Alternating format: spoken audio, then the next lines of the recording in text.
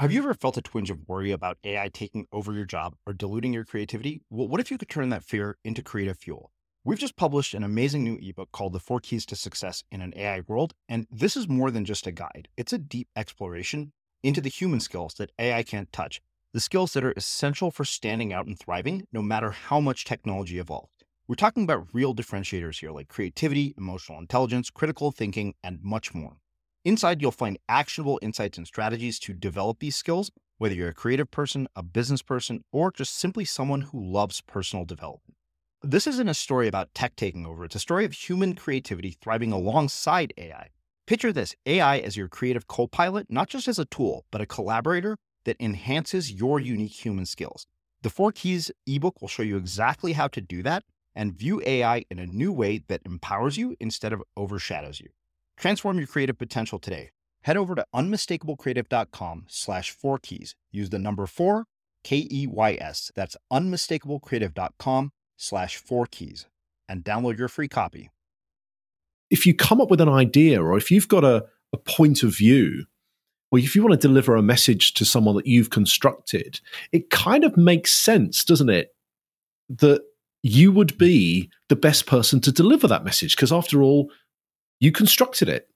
Right. It's my idea, so no one knows more about this idea than me because it's my idea. So clearly I am the most knowledgeable person, the person best positioned to communicate that message. But that's not necessarily the case, because we don't just listen to the knowledge or the expertise of someone when we're determining whether or not we should listen to what they've got to say. You know, there's a whole host of other inferences that we actually make. And so that's the inherent challenge here is that, you know, when we construct these ideas, we kind of figure that because they're our ideas, we're the best messenger. And very often that's not the case. Mm. That's a kind of difficult, there's a kind of ego depletion that occurs there, isn't there? You kind of like have to kind of, you know, talk seriously to yourself and, you know, give yourself a bit of a telling off and say, look, good idea, but, you know, when it comes to big frames of family portraits above the fireplace, sister's the best person to deliver the message in that instance. Yeah. That we're not the Trumps. That was the funniest way to put it for her.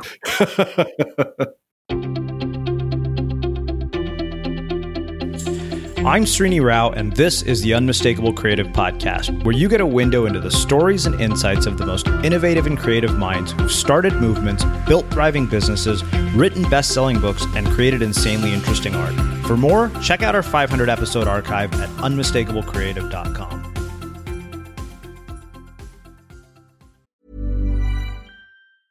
When you're ready to pop the question, the last thing you want to do is second-guess the ring. At BlueNile.com, you can design a one-of-a-kind ring with the ease and convenience of shopping online. Choose your diamond and setting. When you find the one, you'll get it delivered right to your door. Go to BlueNile.com and use promo code LISTEN to get $50 off your purchase of $500 or more. That's code LISTEN at BlueNile.com for $50 off your purchase. BlueNile.com, code LISTEN. Hold up. What was that? Boring. No flavor. That was as bad as those leftovers you ate all week. Keke Palmer here. And it's time to say hello to something fresh and guilt-free. Hello Fresh. Jazz up dinner with pecan-crusted chicken or garlic butter shrimp scampi. Now that's music to my mouth. Hello Fresh. Let's get this dinner party started. Discover all the delicious possibilities at HelloFresh.com. Burrow's furniture is built for the way you live.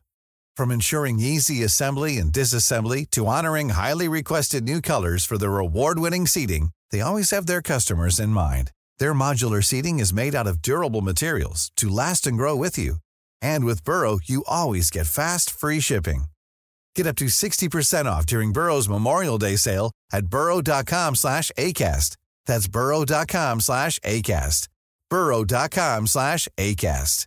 Everyone knows therapy is great for solving problems, but getting therapy has its own problems too, like finding the right therapist, fitting into their schedule, and of course, the cost.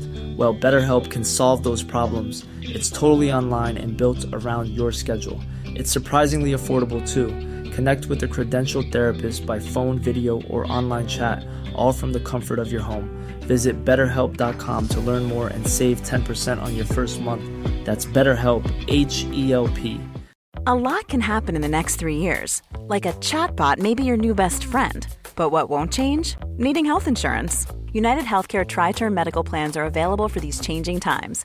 Underwritten by Golden Rule Insurance Company, they offer budget-friendly, flexible coverage for people who are in between jobs or missed open enrollment. The plans last nearly 3 years in some states, with access to a nationwide network of doctors and hospitals. So for whatever tomorrow brings, United Healthcare Tri-Term Medical Plans may be for you. Learn more at uh1.com. As creators, we're always on the move. Whether it's a live podcast event, a pop-up shop, or a workshop, we're constantly interacting with community, and that's where Tap to Pay on iPhone and Stripe comes in. Imagine this. You're at a live event, a listener loves your merch, or a participant wants to sign up for your course on the spot. With Tap to Pay on iPhone and Stripe, you can accept their payments right there and then, right from your iPhone, so there's no extra hardware or no delays. Total game changer. It's not just for creators. Any business owner can do this. It's about making transactions smoother and much more personal, growing your business in your way. We've been using Stripe for our products and courses for a long time, and now with Tap to Pay on iPhone, you can take your business to the next level too. So visit stripe.com/tapiphone to learn more. Remember, folks, with Tap to Pay on iPhone and Stripe, your business is always at your fingertips. Steve, welcome to the Unmistakable Creative. Thanks so much for taking the time to join us. It's great to be with you. Thank you very much for the invitation. Yeah, it is my pleasure to have you here. So I actually came across your book, Messengers, Who We Listen to and Who We Don't Know Why, because your publicist sent it to me. And as somebody who literally hosts a show, which is all about, who we listen to and why we listen to them, I was very, very intrigued by it. But before we get into the content of the book, I want to start asking you, what is one of the most important things that you learned from one or both of your parents that have shaped who you've become and what you ended up doing with your life? Oh, wow. I guess my answer to that is a lesson that I learned from my father. It wasn't something that he taught me, though. It was something that I observed that he did, and he did it consistently.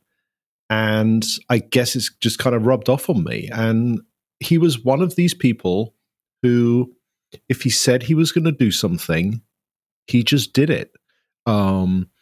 He wouldn't make excuses for failing to coming through on a promise. He wasn't a procrastinator. He wasn't one of these people that would kind of, in a moment say, "Oh yeah, let me help you with that," and then come up with excuses a few days later as to why he hadn't got round to doing it. And that always impressed me about him. I lost him.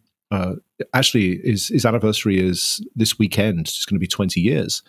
And I think, that's my, apart from lots of, great memories of the time we had together and the like, that was a quality that he had that I'd like to think that I try my best to live up to. Why do you think that more people aren't that way? Because if you go to the Landmark Forum, they literally say the definition of integrity is doing what you say you're going to do when you do it in big and small ways. And one of the things they said is that when you do that, you start to actually have the power to speak things into existence. And that always stayed with me, even though I know myself well enough to know that I try really hard to commit to those things, and I do screw up from time to time. Right. Why do you think more people are not like the way your dad was? Well, I don't think it's a case of they're not necessarily like that. I think when we make these promises, or, when we offer help, or when we even make a commitment to ourselves to do something, be it, exercise a little bit more, or save a little bit more for the future, or try to be a little bit more creative, take a course, whatever it is. I think in our heart of hearts, most of us are actually thinking, I'm going to get round to doing this. So it's not that we're being, dissonant or we're being capricious.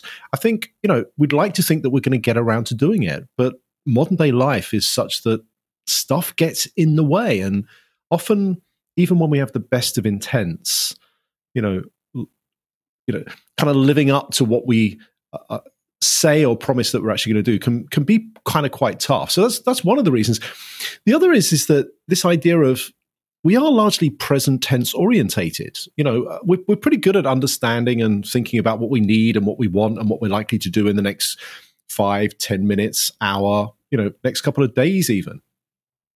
But that kind of future self, it's a little bit like a foreign country, and we don't necessarily have the guidebook for it. So, I think we can easily fall into the trap of thinking, well, I probably have the time to do that next week or next month or next quarter. In the case of workplace commitments and things like that, and when that time eventually comes round, our schedules are filled up, other people are competing for our time, other stuff has actually happened. We're so overwhelmed with stuff that, that becomes a barrier. It kind of gets in the way. So I don't think it's necessarily that we're just like uncommitted or, as I say, capricious about things. But we do find it easy, I think, to kind of procrastinate sometimes in this crazy world that we live in, and all the commitments, all the vies for our attention kind of just helps us to be able to, perhaps not get round to doing those things that we're doing. It's not that we're necessarily losing our integrity. There's some folks out there, clearly, that kind of, I think, might promise or over-promise and under-deliver, because it serves their goals and allows them to, be more dominant or get some traction over others. But I think for most of us, we'd like to be able to live up to the things we do. It's just life gets in the way. Mm-hmm. So what, if any, was the moment that led you down the path of ending up on this career trajectory? Was there some moment in your life or career, if there was any, that put you on this path? Yes, there was. And it was nothing that I had any control over, which is kind of interesting because it requires me to admit that the reason I'm doing the things that I'm doing now are largely a function of good fortune and luck. I was working for a large organization, a big corporate. I was doing pretty well there, and even got to start working with some pretty noted experts in the field of the psychology of influence and persuasion. And, the work I was doing with them primarily was concerned with, well, how do we bring their expertise into our business? And then, the company I was working for got acquired by an even bigger company, and I suddenly was at that crossroads in a career. Do I, become an even smaller fish in an even bigger pond, or, do I kind of branch out? And, the opportunity was there to continue the work, but, on my own terms as a self-employed individual. And, so I started working with the team in the US, and that was 20 years ago, and haven't looked back since. So, a lot of hard work, a lot of effort, but that pivotal moment came about by something external to me. I would never have planned or considered doing this, but the situation conspired that, fortunately, and I'm incredibly lucky and grateful for it, that allows me to do now what I do. I genuinely think I have the best job in the world. In those moments, why do you think that so many people choose the safe and secure, the tried and true path? Well, because it's known. I think it is safe. Mm-hmm. We are, I think, largely risk averse. Now, it's not to say that everyone, always takes the safe option, but a lot of us do, because the future is uncertain, it's unknown, and our past behaviors, our past experiences are the best, I guess, map or kind of they're kind of the best place that we can look to predict how life is going to pan out in the future. And so that doing what we've always done or taking the safe option kind of makes lots of sense. So it does take sometimes a different way of thinking, some enforced circumstance sometimes as well. I think, looking back, I'll never be able to know this for certain, but looking back to that moment when that change occurred, I wasn't offered necessarily the options on a plate with a roadmap for how each would actually pan out. It was largely enforced on me. And I think sometimes these external forces conspire to kind of create a situation where we make a different decision than we maybe ordinarily would. And sometimes that's quite a good thing. It kind of forces us to be resilient. It forces us to kind of take a step into the unknown. And I wouldn't say that what I did was especially kind of innovative or risky, because, I'd still had like 8-9 years experience at a big global organization. That was never going to be taken off my resume. So, I probably had 6-12 months, and if it hadn't have worked out in the first 6 to 12 months, then I could always probably go back cap in hand and say, hey, look, I tried it, little experiment, didn't quite work out. Can I come back? So I wouldn't say it was an over risky decision that was actually made, but it felt risky at the time.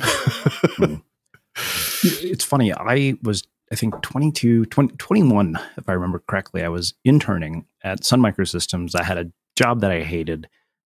Basically working in the research lab, and I was an economics major, so I had no business being there at all. And I was just doing this really mind-numbing project, which was effectively putting people's resumes online.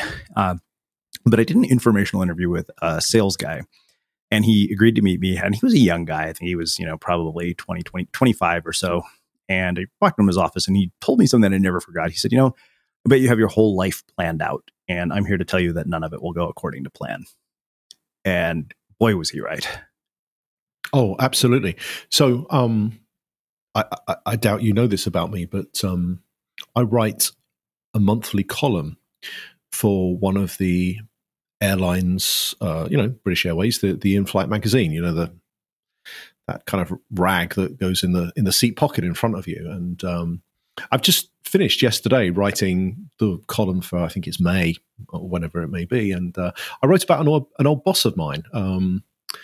And one of the things he was used to kind of enjoy saying, he'd walk around the office and say to his executives, the same line. It was something along the lines of, if you want to make God really laugh, you really should show him your business plan.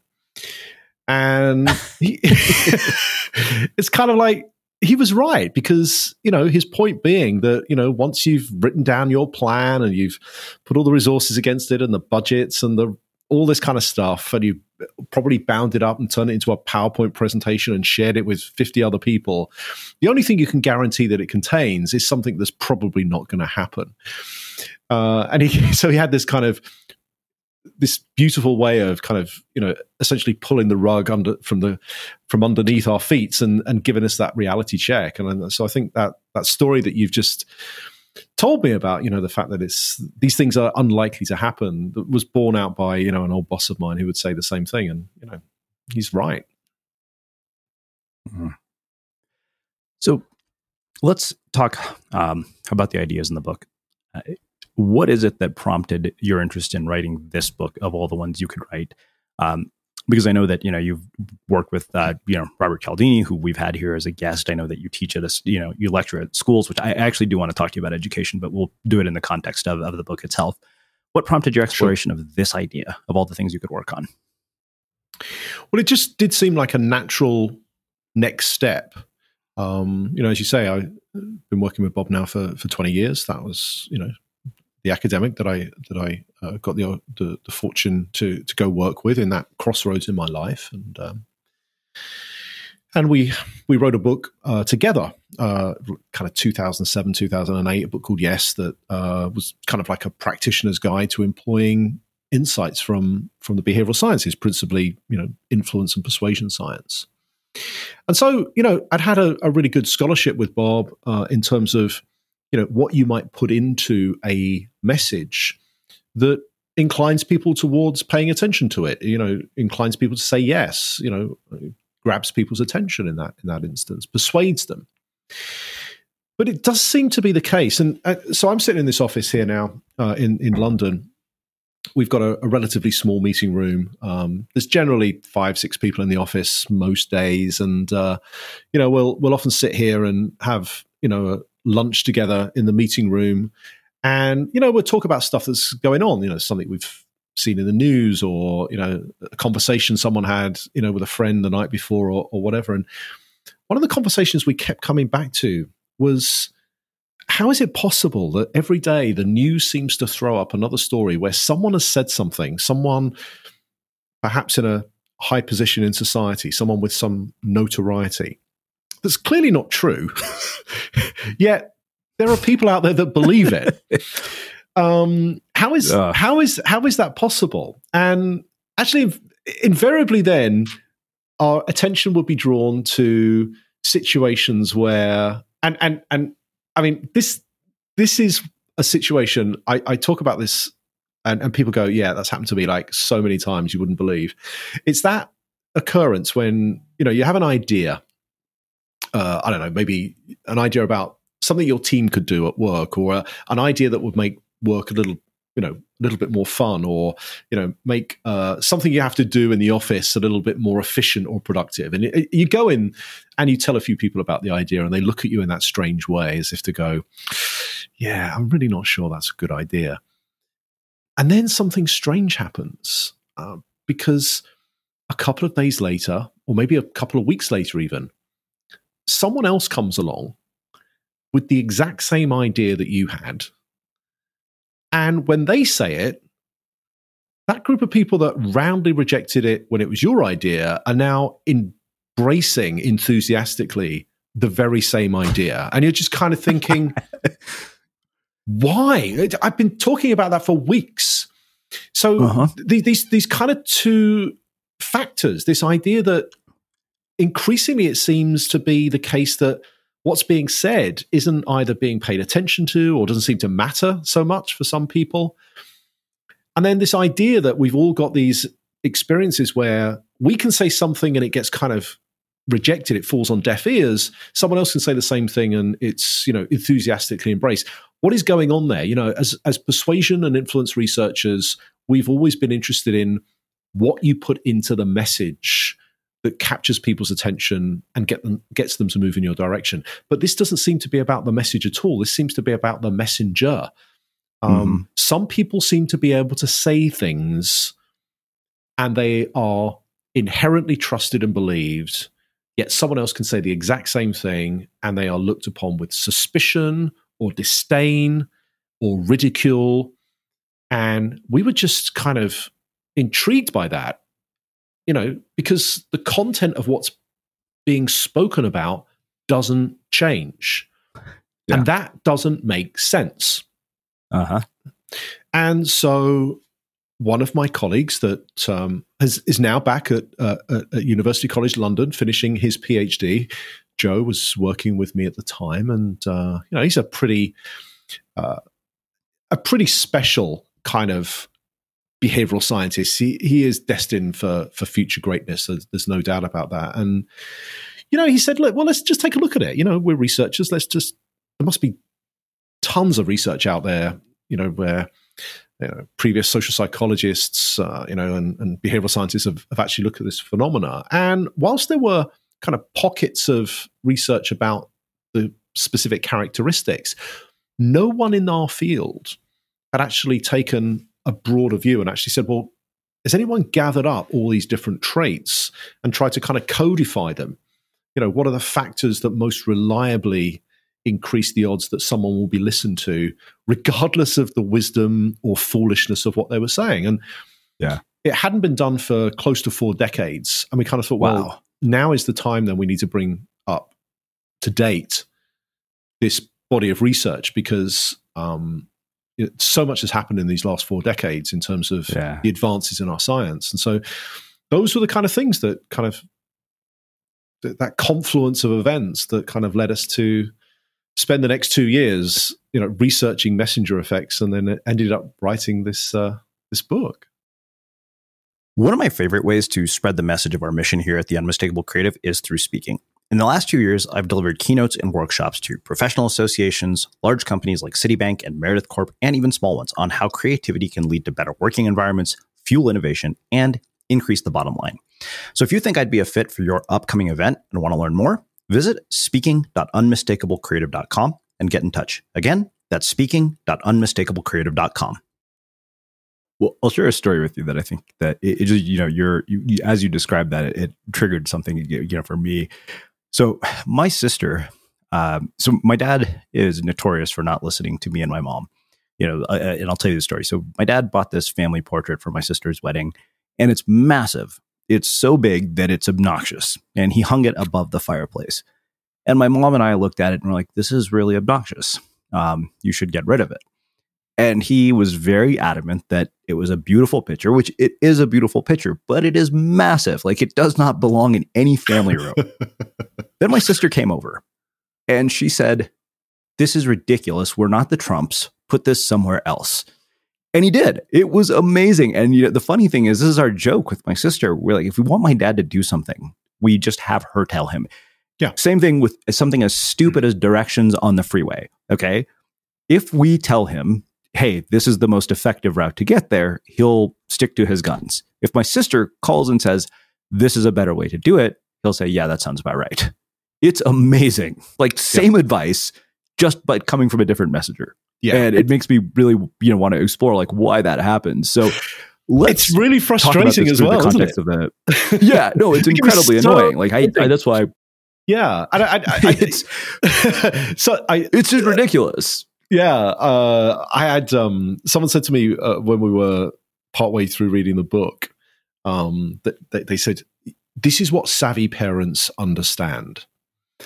That, if they want their 15-year-old son to do his homework and to, buckle down and, learn what he needs to learn at school, they are the worst messengers in the world to deliver those messages. Much better to get the cute 15-year-old girl that lives next door to do it, and problem goes away. Yeah, that story of, so you and your mom basically and your what we sister, need to do is employ cheerleaders to tell, kids to study, and suddenly, grades are going to skyrocket.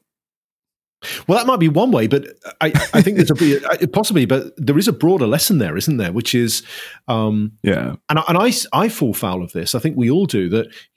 If you come up with an idea, or if you've got a point of view, or if you want to deliver a message to someone that you've constructed, it kind of makes sense, doesn't it, that you would be the best person to deliver that message, because after all, you constructed it.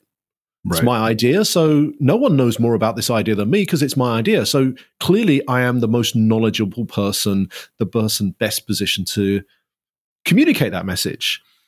But that's not necessarily the case, because we don't just listen to the knowledge or the expertise of someone when we're determining whether or not we should listen to what they've got to say. There's a whole host of other inferences that we actually make. And so that's the inherent challenge here is that, when we construct these ideas, we kind of figure that because they're our ideas, we're the best messenger. And very often that's not the case. Mm. That's a kind of difficult, there's a kind of ego depletion that occurs there, isn't there? You kind of like have to kind of, talk seriously to yourself and, give yourself a bit of a telling off and say, look, good idea. But, when it comes to big frames of family portraits above the fireplace, sister's the best person to deliver the message in that instance. Yeah. That we're not the Trumps. That was the funniest way to put it for her. So I think that, you separated messengers into two categories, hard messengers and soft messengers. And, one of the things when I put the map in front of me, I thought, oh, wow. Basically what it seems to me is that hard messengers are all defined by various status signals. And you name 4 of them. So let's start with each one. You talk about socioeconomic position. What impact does somebody's socioeconomic position have on their ability to deliver a message and whether somebody listens to them or not? Yeah. So another way that people have communicated this to us is the kind of the rich and famous. Mm-hmm. And socioeconomic position essentially provides information to someone who wouldn't necessarily have all the data about who we are and whether we should be listened to, about our standing in society. And you see this in all sorts of different groups. Companies have CEOs. We have the captain of the soccer team and the basketball team and the baseball team. And, those people that occupy a higher rank in an organization or a group or in a family, such as your sister when it comes to communicating to your father, for example, we afford them greater attention. And one of the reasons that we do that is we'd like to believe this notion of a just world, that those people that have gotten on well in life, that have occupied a higher socioeconomic position, they've done so through hard work, through endeavor, through experience and expertise. And so therefore they demand to be listened to more, because in a just world, those are the kind of people that do rise to the top. And I guess the classic everyday example is, when you meet someone for the first time, it's highly likely you're going to ask them, so what is it that you do? But when we ask that question, what we're really saying is, where on this social ladder are you compared to me, so I can make some judgments about you? That's kind of largely what that, hey, so what is it that you do for a living, or what is it you do, question actually comes from. And when we see certain signals of elevated position, in certain circumstances, we might be more inclined to listen to what that person has to say, regardless of the truth or wisdom or foolishness of what they might have to say, the content of their message. Mm-hmm. Well, I think the thing that to me has always been really interesting is that it's really easy to overlook context in these situations. Like people can hear me talk to people like you. And, I was talking to a guy named Douglas Vigliotti yesterday. We're having, conversation about very similar content. And I said, it took me a long time to realize that many of the things that I am talking about, writing about, are all based on coming from a place of privilege. I didn't grow up in a ghetto with bullets being shot at me. I grew up the son of a college professor. That's a privileged life. Right. There's no question as to whether I was going to be educated. And I think that, in the online world in particular, we don't take context into consideration nearly enough when we get advice, because we think about, oh, well, this person says everybody should do this. This person's socioeconomic standing or even online status is, oh, they're, famous. They're making a ton of money. I should listen to what they have to say. Yeah. But you don't look deeper into the context at all. That's exactly right. We don't. And one of the reasons for that is often we don't have the time.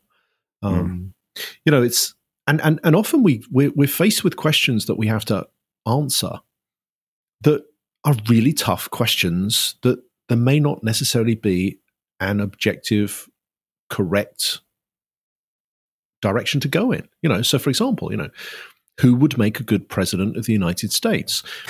Would, is leaving the EU a good or a not so good decision for Great Britain?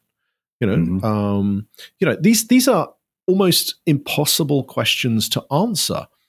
And so what we'll often do when we're faced with these difficult questions is we'll ask a much easier question of ourselves, which is, who seems to know what they're talking about here? Right. And the way in which we decide whether someone knows what they're talking about isn't just a function of whether they have good information or whether they're a competent expert.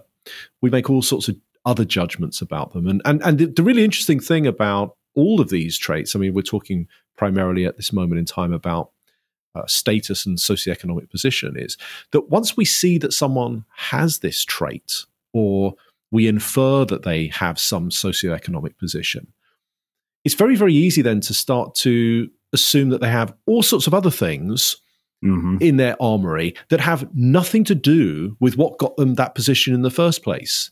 Yeah. I'm reminded of, your point about, people in social media and Twitter and, Facebook and Instagram, these sort of examples where we see, oh, here's someone with like 3.5 million followers, or 15 million followers, or however many it is. And, they're a great pop star. They're a great singer. So maybe it makes sense for me to listen to them when it comes to deciding whether I need a flu shot or something. That's ridiculous. It sounds ridiculous, when you put it in that context, these two unrelated things. Yeah. But Joe and I found a wonderful example of that. That it's probably quite an opportune moment to talk about this, given what's going on in China at the moment in terms of that the COVID-19 virus. But back a couple of years ago, there was a Chinese pop star who literally claimed on a WhatsApp type of function on their smartphone that anyone that got the flu vaccine that year, there was a 90% likelihood they would actually catch the flu. That makes absolutely no sense at all. It's contrary to all medical information and good science. Right. Yet there were enough people that believed them because they followed them, because they saw them in that position, that the Chinese health board had to scramble to contain this false news, this fake news that was actually coming out. And wow. That's what we're talking about here. You know, I don't know what the right thing to do is here. Yeah. So I'll look to this array of messengers, and here's someone that has this trait. So maybe they have an ability to comment about other things as well, and they clearly do not. But that's how automatic we often, use these ideas. You know, we see one thing in someone, and we assume all sorts of other things that are likely to be wrong, but they allow us to make these quick decisions, and particularly in these situations where we probably don't know what the objective and correct answer is. Cool fact, a crocodile can't stick out its tongue. Also, you can get health insurance for a month or just under a year in some states. United Healthcare short-term insurance plans, underwritten by Golden Rule Insurance Company, offer flexible, budget-friendly coverage for you. Learn more at uh1.com. Ever catch yourself eating the same flavorless dinner 3 days in a row? Dreaming of something better? Well, HelloFresh is your guilt-free dream come true, baby. It's me, Keke Palmer. Let's wake up those taste buds with hot, juicy pecan-crusted chicken or garlic butter shrimp scampi. Hello Fresh. Stop dreaming of all the delicious possibilities and dig in at HelloFresh.com. Let's get this dinner party started. There's never been a faster or easier way to start your weight loss journey than with PlushCare. PlushCare accepts most insurance plans and gives you online access to board-certified physicians who can prescribe FDA-approved weight loss medications like Wegovy and Zepbound for those who qualify. Take charge of your health and speak with a board-certified physician about a weight loss plan that's right for you. Get started today at plushcare.com/weightloss. That's plushcare.com/weightloss. plushcare.com/weightloss. I'm Sandra, and I'm just the professional your small business was looking for. But you didn't hire me because you didn't use LinkedIn Jobs. LinkedIn has professionals you can't find anywhere else, including those who aren't actively looking for a new job, but might be open to the perfect role, like me. In a given month, over 70% of LinkedIn users don't visit other leading job sites. So if you're not looking on LinkedIn, you'll miss out on great candidates like Sandra. Start hiring professionals like a professional. Post your free job on linkedin.com/people today. Everyone knows therapy is great for solving problems, but getting therapy has its own problems too, like finding the right therapist, fitting into their schedule, and of course, the cost. Well, BetterHelp can solve those problems. It's totally online and built around your schedule. It's surprisingly affordable too. Connect with a credentialed therapist by phone, video, or online chat, all from the comfort of your home. Visit BetterHelp.com to learn more and save 10% on your first month. That's BetterHelp, H-E-L-P. Quality sleep is essential. That's why the Sleep Number Smart Bed is designed for your ever-evolving sleep needs. Need a bed that's firmer or softer on either side? Helps you sleep at a comfortable temperature? Sleep Number Smart Beds let you individualize your comfort, so you sleep better together. J.D. Power ranks Sleep Number #1 in customer satisfaction with mattresses purchased in-store. And now, save 50% on the Sleep Number Limited Edition Smart Bed for a limited time. For J.D. Power 2023 award information, visit jdpower.com/awards. Only at a Sleep Number store or sleepnumber.com. Well, let's talk about two of the other ones, competence and dominance. We talked about the fact earlier, I know that you lecture at schools. One of the things that I have always found interesting and this has always been one of my criticisms of business school, even though I have an MBA, is there are a lot of people, you are not one of them, obviously, because you work in corporate, but there are a lot of professors who've never actually set foot in an environment. And I'm like, wait a minute, why are you teaching something that you know nothing about? It's just theory.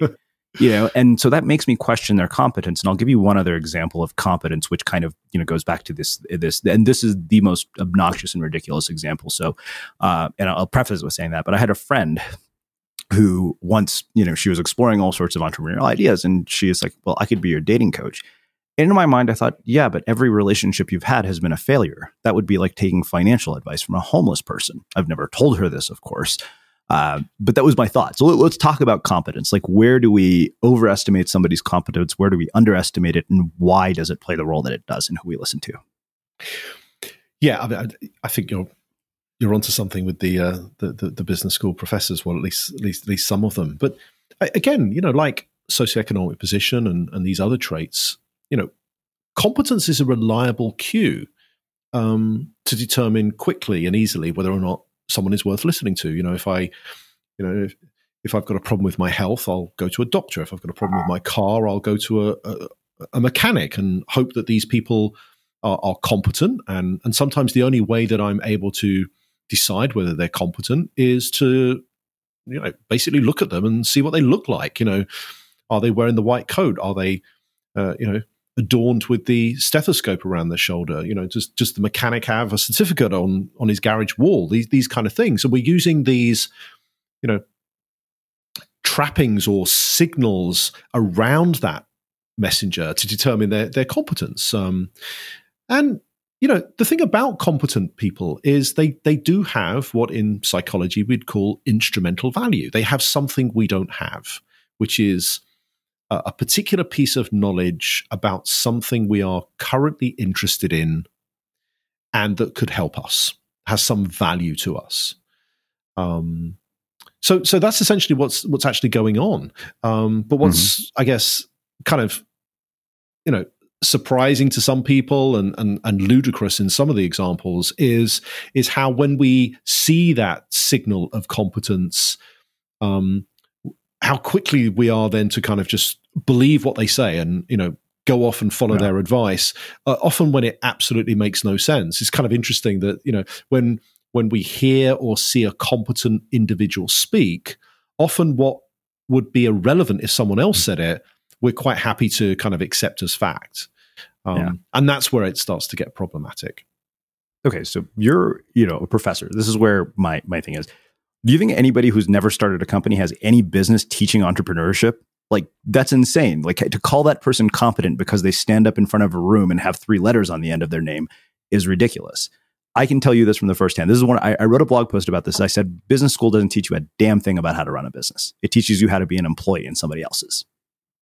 Yeah, potentially. Although I do feel like, I probably have to stand up for some of my colleagues here and kind of defend them somewhat.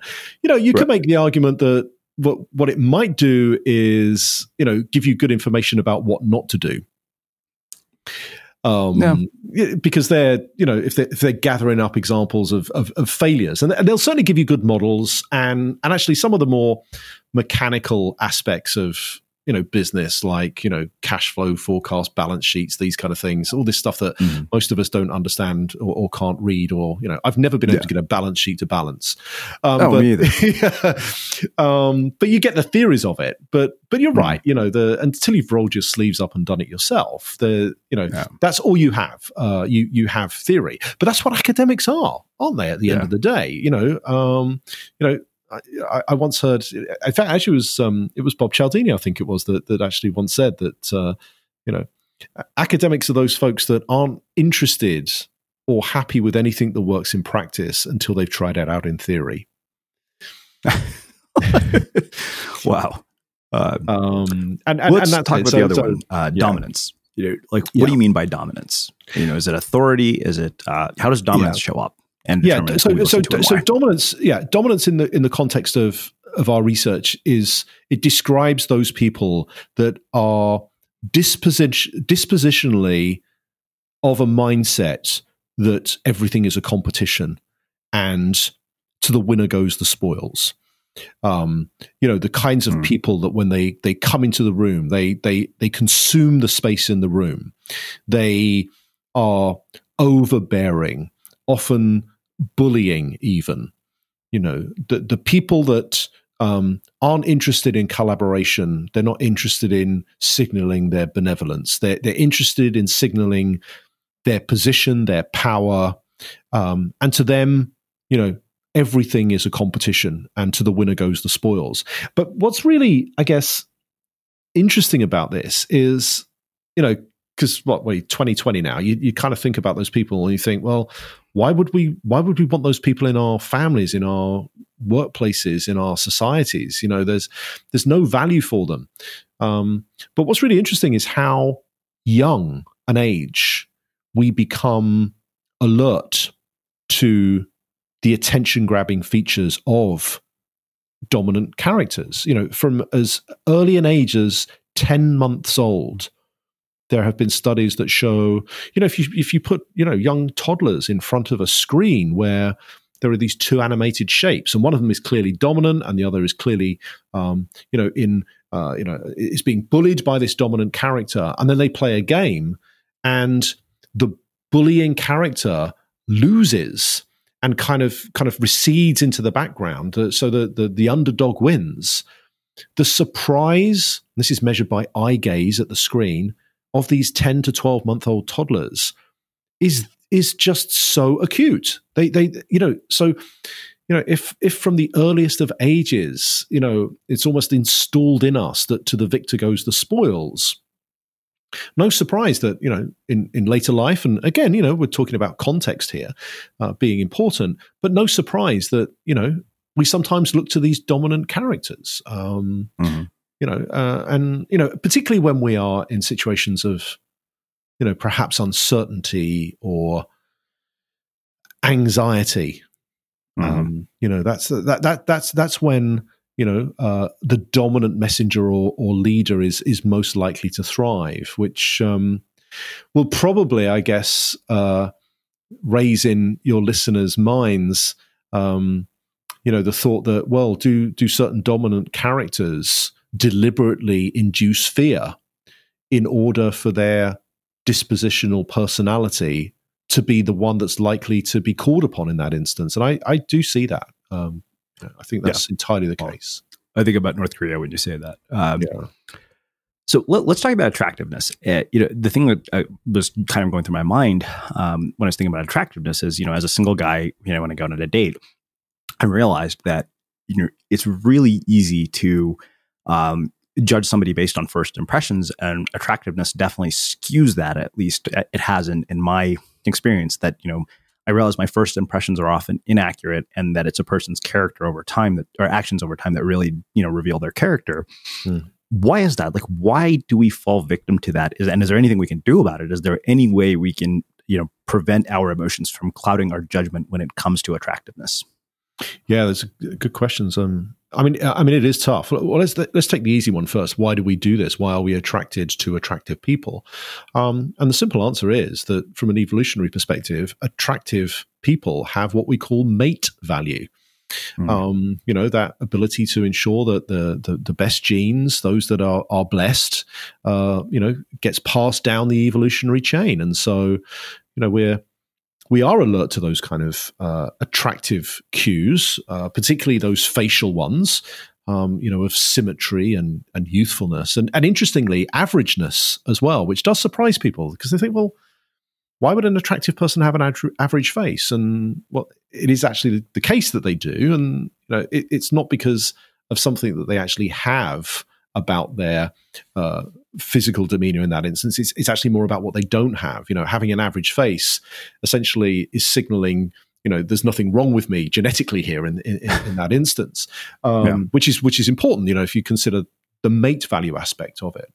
But where it does become problematic, of course, is that, that's a single snapshot decision, that we make within, a matter of tens of milliseconds, whether someone is attractive or not. It takes longer to understand who they are as a person, their warmth, their compatibility, their values, these kind of things. And that actually takes a lot longer.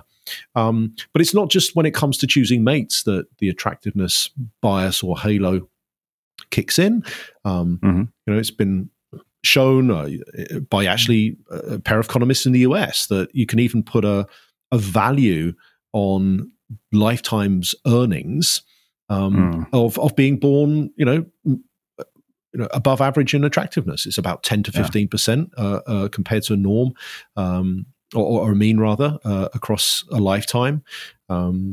Attractive people, more likely to get the job, get better grades at school, being born genetically blessed is a real advantage. Hey, it's Srini. I hope you're liking this episode of The Unmistakable Creative. Did you know that every Sunday, our community manager, Melina, sends out 10 key takeaways from episodes like this one? All you have to do to receive it is sign up for our newsletter. Just visit unmistakablecreative.com/newsletter and you'll get them delivered right to your inbox. Again, that's unmistakablecreative.com/newsletter. Okay. So this is kind of interesting. So sometimes you see attractive people who have incredibly low self-esteem. They don't see themselves as attractive, and other people do. I had a friend in college once who told me this, and I thought it was I remember it pissed me off at the time, and now I look back and realize how maybe right he was. He was this short, bald guy who didn't have any qualms about walking up to any girl. And he once told me, he said, "Man, if I had your looks and your height, I would be killing it." And he said, "You, on the other hand, have no confidence. You're fucked." And, and I remember thinking about that. And I remember it made me really angry, but I kind of looked at it and, looking back now, if you put the two of us together, probably he has some validity in saying that. So I wonder about that. And also, is it possible, just given that, to change our perceived level of attractiveness to somebody of the opposite sex, or even a potential romantic partner, whether it's, not just the opposite sex? Sure. Well, that's pretty blunt feedback they gave you there. Yeah, but it wasn't wrong. Yeah, no. So one of the things that's actually going on there is what I'd regard as almost like a contrast effect. So although we have these, I guess, primary signals that determine whether someone is attractive or not, what I think amplifies those effects are how we then compare them to someone else. So if we see two people side by side, it's a lot easier to determine who is the more attractive and the less attractive than if we just see a single evaluation in that instance. And so, so go out with your ugly friends. In other words, well, this is it. Or if you're a guy and you want to appear tall in a bar, it helps to have short friends because. Wow. Yeah, it's not like people are going out with tape measures and going, well, what is he? Is he kind of like 6'2"? Is he 6'3"? They're largely kind of like, well, look at the person that he or she is with, and compared to those people, that's how we make our judgments. In that instance. So that comparison. So there's one way immediately that you can probably boost your perceived height. Is to have shorter friends or slightly less attractive. Pals, these kind of things. So, if you are in that game, and you really need to consider the ethics and the responsibility of actually doing this.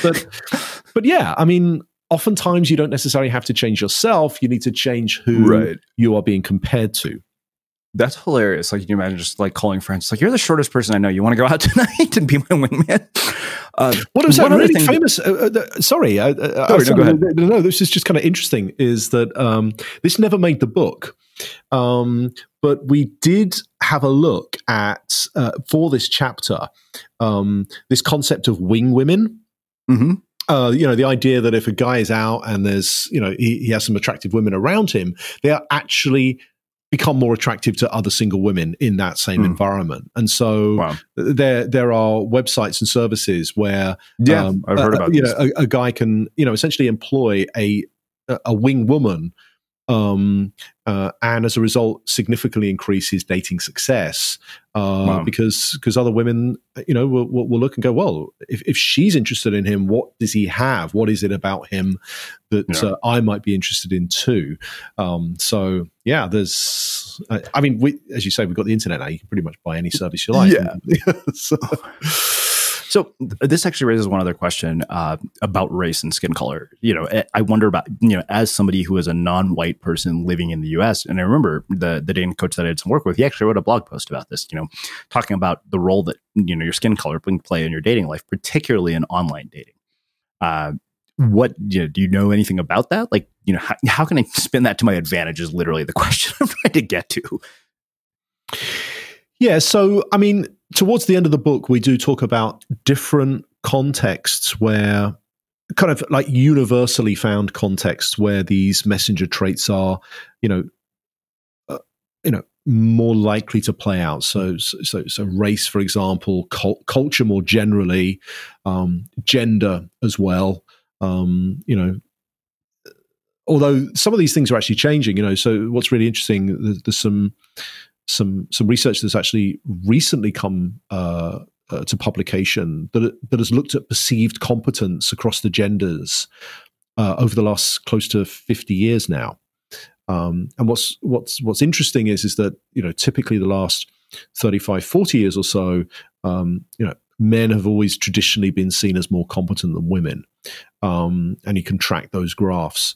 But the line has shifted. The line's met, and now, if anything, the evidence is suggesting that women are seen as more competent than men.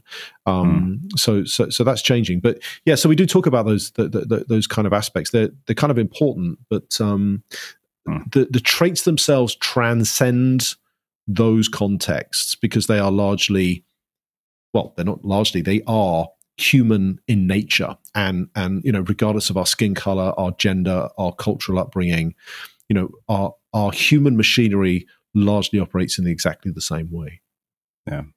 Well, let's get into the soft messengers. We've spent so much time talking about the hard ones, I think, just because I have so many questions about them. But in the interest of time, I want to focus on two of them: vulnerability and charisma. Right. Vulnerability is an interesting thing for me because I think Brené Brown definitely popularized the whole idea of vulnerability. But sometimes I think that we confuse vulnerability with seeking pity. Like, I see this online quite a bit, and I've been as guilty of it as most people, where it's just like, oh, this is me, airing my dirty laundry on Facebook. And knowing that, wow, if I do this, it'll get hundreds of likes or attention. And now, of course, I'm much more mindful about that. But why is that? What is that about? Why is it that we listen to somebody who is willing to have public vulnerability almost to a fault sometimes? Yeah. Well, just briefly to your point, because I think you're right, that self-pitying kind of character, it does strike me as being more tactical in nature than authentic. You know what I mean? If I'm doing it to get a like, or if I'm doing it to kind of just get some instant feedback that people are listening to me in that instance, I see that as largely tactical. But more broadly, it's actually, and Brené Brown is exactly right about this. To express a vulnerability requires some considerable strength, because essentially what you're doing is you're saying, I don't have dominance. I don't have socioeconomic position. I don't necessarily have attractiveness. I'm not necessarily seen as charismatic. All these other messenger traits aren't available to me. But in order to be heard, I essentially need to open myself up to expressing some downside to my situation, or some weakness that I actually have, or just some need. And what compounds that is this idea that when we know that we're in a position of need, and we, our best route to achieving that is to kind of open ourselves up, be vulnerable, we significantly underestimate other people's likelihood to want to help us, to say yes to us. And I think one of the reasons for that is that we primarily focus our attention on the economic costs that they will then incur if they try and help us. Whereas in reality, and we all know this, when someone comes to us and we can see that they're in a position of want or need genuinely, our desire is not to start to calculate the odds of us helping them in terms of lost resources and our time. Our overwhelming desire in that instance is a human, social one, to want to connect with them and help as best we can. So we typically underestimate the likelihood that people will respond when we signal these wants, these needs, when we ask them. So, an immediate, I think, takeaway from that insight is we should be really asking people for help more often. And actually, if we do, I'm pretty sure that whole reciprocal exchange will actually start to play out as well, and they'll be more willing to come to us as well. So, that's to express a vulnerability, you're essentially trusting others, sometimes strangers, with your innermost kind of frailties. And that strikes me as being an incredibly strong thing to do. And for some of us, sometimes that's all that's available to us. But I think the good news is, from a lot of the research, that the fact that we are underestimating people's likelihood that they will want to help us. So there's a silver lining there. Yeah. Well, let's talk about this idea of charisma. I feel that charisma is one of those things that is so sort of misunderstood and mysterious. In some contexts, I feel charismatic, in others, I feel like a bumbling idiot. Mm-hmm. Yeah. So, how do you define charisma? What role does context play in all of that, and what impact does charisma have on who we listen to? Yeah. Okay. Well, I think you're absolutely right about the challenge sometimes that we have in describing exactly what it is. The best description to date, I now have an updated scientific one, but until like a couple of years ago, we used to describe charisma as being a little bit like hardcore pornography, insofar as I know it when I see it. But then when you said to people, well, okay, if you know it when you see it, describe it to me, they're like, and then you get this kind of hodgepodge of different, descriptions. But it was, I think, 2016 that the scientific community finally came to some sort of consensus about what charisma is, and how it's made up. And it seems that there are three things that are important. And what's especially important about these three things is that they are all learnable. So we can all learn to be a little bit more charismatic. So the first is this ability that charismatic messengers seem to be able to coalesce their audience towards one unifying vision. When they speak to others, they're not speaking to individuals in an audience. They are essentially marshalling that audience behind a single unifying vision that everyone can sign up to. We're going in this direction. And what's really interesting about the impact that actually has on audiences is that it kind of induces a form of awe in their audiences. And awe is really interesting because when we feel that sense of awe, we tend not to think about our personal needs in that moment in time. We tend to kind of look outside of ourselves and think more broadly to the wider group. And so those communicators that are able to tap into a collective vision that's important to that group and communicate it in that way, that's tick number one for charisma. Tick number two is what our psychologists call surgency. Surgency is kind of linked to extroversion in a way. It's this ability to be able to kind of communicate in a positive, uplifting way. And some of the ways that they actually do that is through their body language. So for example, we find that TED Talk presenters, let's say we take two TED Talk presenters and they're talking about the same subject, maybe leadership, for example. The content's largely the same, the messaging is largely the same, but the presenter who's most likely to get the larger share of the views, we found, is the presenter that uses about twice as many hand gestures as his comparable peer. Wow. And what's really interesting about this is, and we don't get to talk so much about this, but it's a kind of really interesting, fascinating insight from those studies, is even when you turn those presenters, the videos of them, into animated stick men, so you can't see their facial features, you can't see if they're male or female, all you can see is the kind of the mechanical movement, that finding holds true. So there's something there about that positivity and that hand move. And the third thing, so tick number two. Tick number three is the ability to speak in metaphors and employ what we would call quick thinking, which isn't the same as intelligence. So this ability to come back with a quick retort, or a snappy, pithy one-liner.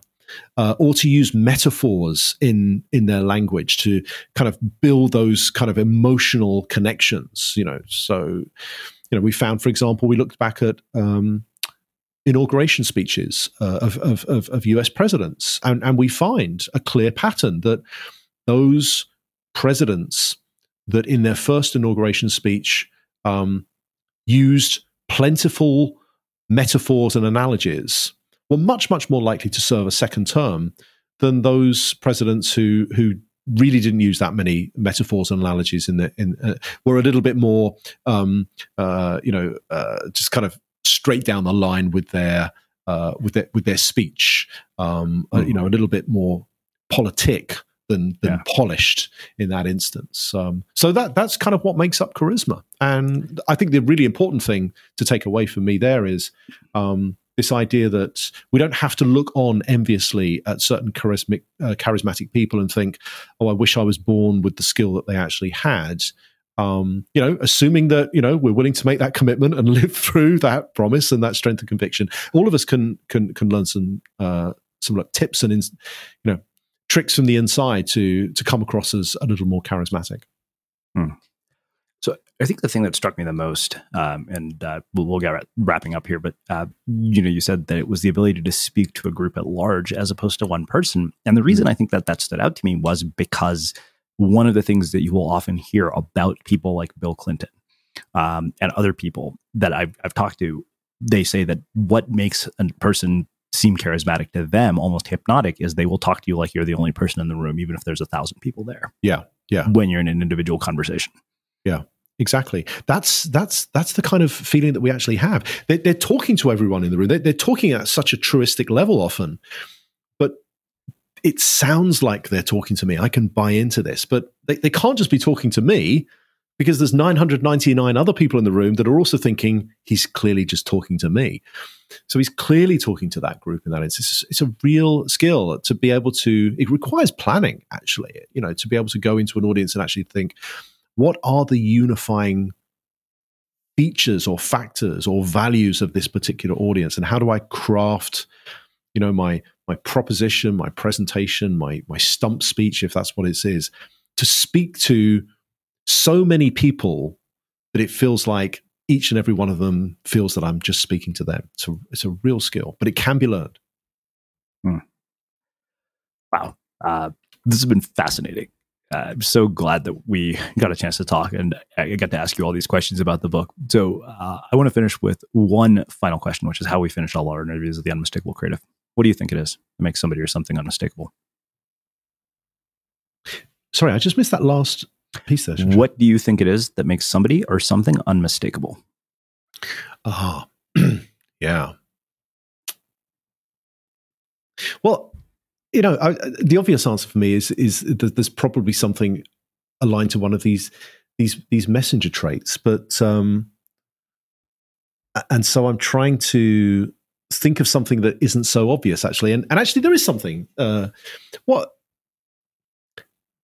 What makes someone unmistakable to me is that person that is they're with you after they've gone. There's something about them. It's something they've said.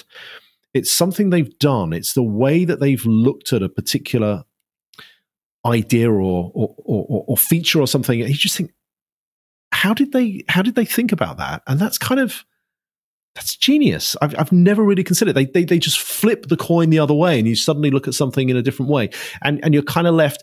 There's sometimes you get to meet someone, and towards the end of the day, you're still thinking about, wow, that was. They just seem to kind of still be there. That's clearly, that unmistakable trait. I think that I actually see. So I do see that sometimes, and I think it is a creative thing. It's very easy. We started out here actually, didn't we? We were talking about how easy it is to kind of, plan to do something, but we kind of fall back on our own habits. So that that individual that comes in and is able to just to kind of interrupt our thinking in such a way that you're still thinking about it later in the day, maybe the following week. I think that's a pretty good sign of being someone that's unmistakable. Amazing. Well, I can't thank you enough. for taking the time to join us and share your story and your wisdom with our listeners. This has been really, really fascinating. I am going to have to go back through it and dig it apart and go find some really short friends to go start hanging out with. Indeed. You were going to talk to me about teaching, I think. What was your point about teaching? We did touch on it a little bit. I mean, we could have gotten probably a lot deeper into the whole idea of teaching, but where can people find out more about you, your work, the book, and everything else that you're up to? Yeah, well, the book is called Messengers, Who We Listen To, Who We Don't, and Why. For anybody that's actually interested in what their preferred messenger style or trait is, there's a test that they can take. It's free.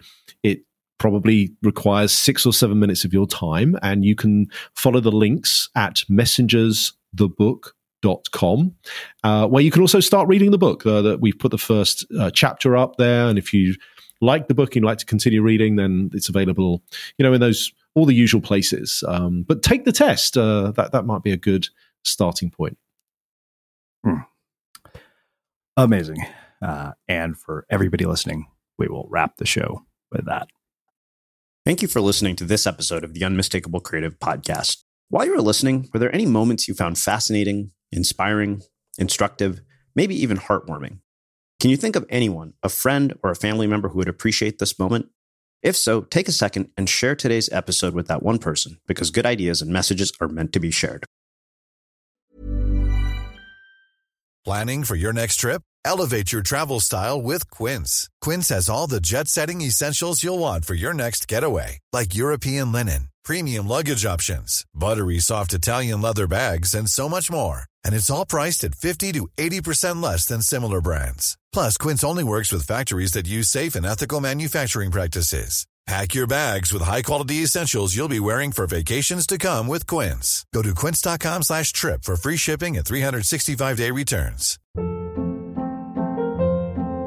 Hold up. What was that? Boring. No flavor. That was as bad as those leftovers you ate all week. Keke Palmer here. And it's time to say hello to something fresh and guilt-free. Hello Fresh. Jazz up dinner with pecan-crusted chicken or garlic butter shrimp scampi. Now that's music to my mouth. Hello Fresh. Let's get this dinner party started. Discover all the delicious possibilities at HelloFresh.com. Planning for your next trip? Elevate your travel style with Quince. Quince has all the jet-setting essentials you'll want for your next getaway, like European linen, premium luggage options, buttery soft Italian leather bags, and so much more. And is all priced at 50 to 80% less than similar brands. Plus, Quince only works with factories that use safe and ethical manufacturing practices. Pack your bags with high-quality essentials you'll be wearing for vacations to come with Quince. Go to quince.com/pack for free shipping and 365-day returns. Mom deserves the best, and there's no better place to shop for Mother's Day than Whole Foods Market. They're your destination for unbeatable savings, from premium gifts to show-stopping flowers and irresistible desserts. Start by saving 33% with Prime on all body care and candles. Then get a 15-stem bunch of tulips for just $9.99 each with Prime. Round out Mom's menu with festive rosé, irresistible berry chantilly cake, and more special treats. Come celebrate Mother's Day at Whole Foods Market.